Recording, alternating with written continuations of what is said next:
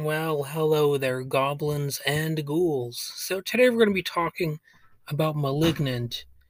It's a horror slash psychological thriller movie that was released way back in 2021. Well, that wasn't that long ago.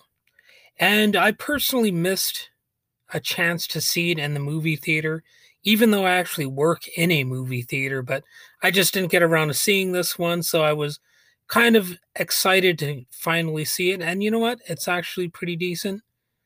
I can already say that not everyone will enjoy it, which you can say about pretty much every single movie ever, but some movies just aren't really going to be understood by everyone and appreciated.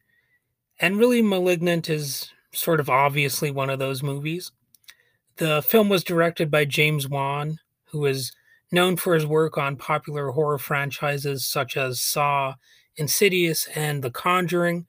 And on that note, I really wouldn't be that surprised if Malignant did have a sequel or two, or who knows, maybe like way more than that in the future. It really all depends.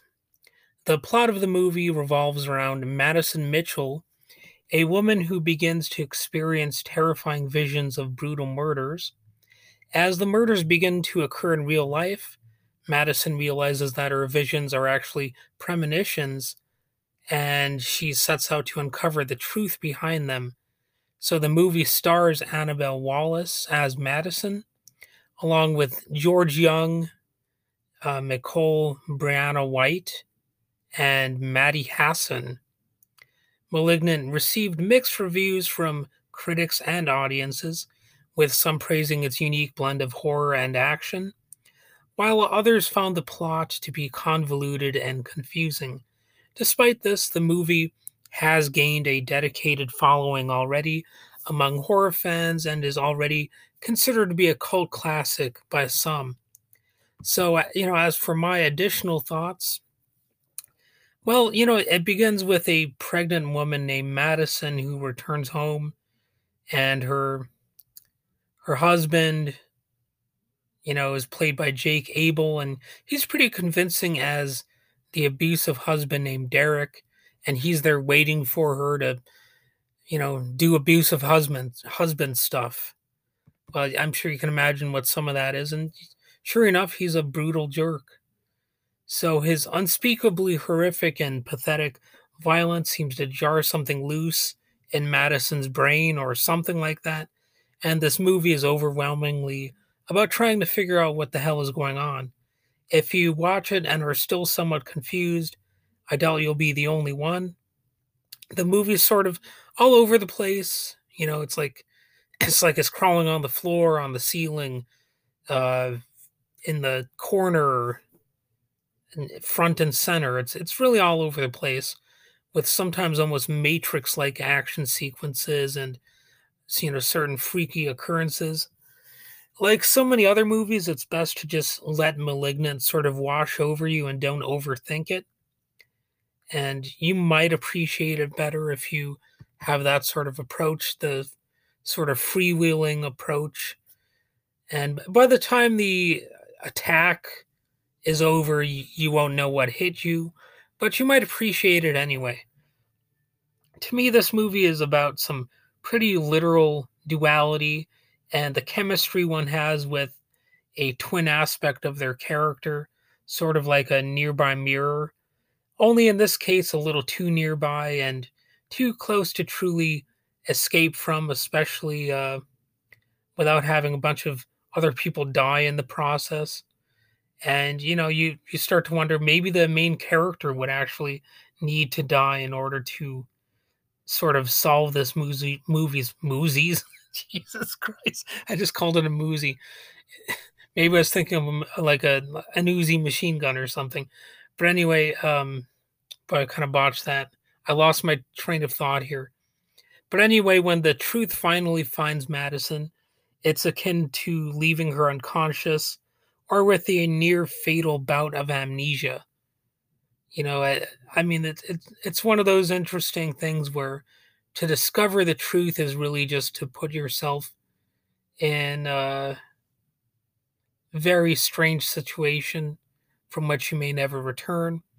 Her mind is the swamp ready to feed her to the proverbial alligators. There are other characters in Malignant, but you probably won't be focused on them very much.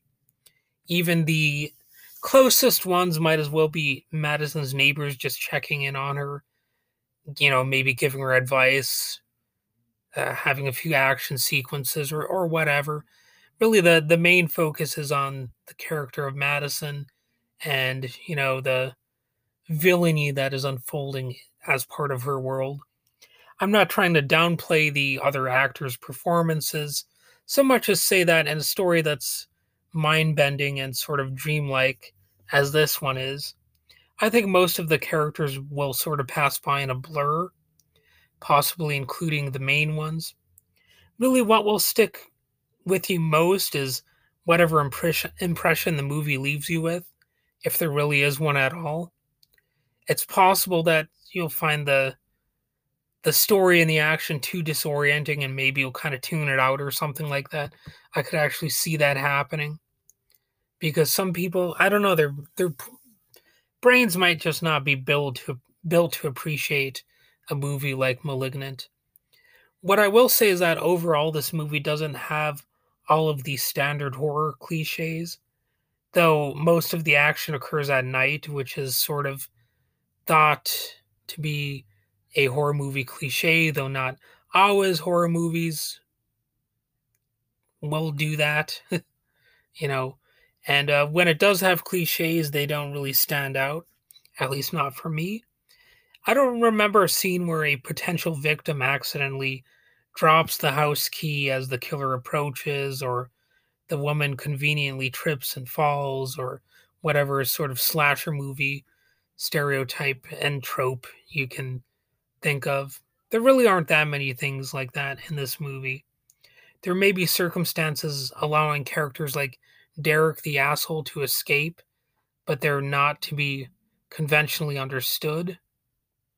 You don't really understand why some characters might survive or what you could possibly do to get away from the villain. That's all part of the mystery, I guess. And so here's the part where I mentioned the bad guy in case you wanted to avoid that as part of a spoiler alert, for some reason. So the crazy feats of Gabriel are physically performed by Marina Mazepa. I believe that's how her name is pronounced. And Gabriel is voiced by Ray Chase. Man, I can't pronounce things right now. But anyway, that's basically the name of the quote unquote villain of the piece, Gabriel. And really, the first time we see Gabriel as a threat, it's really right in the start of the movie, so it's really not that much of a spoiler. And it's really a weird battle against Dr. Weaver, who's played by Jacqueline McKenzie. And we get only a tangential sense of how this initial battle ties into Madison's ongoing predicament. If Gabriel really did exist and eventually died, I think the fellow would make a curious exhibit at a place like the American Museum of Natural History, and maybe they could call it a discovery of the power within or something like that. So, is the movie scary? I'd say potentially, yeah. And also definitely mind bending. Are there plot holes that could trip someone up?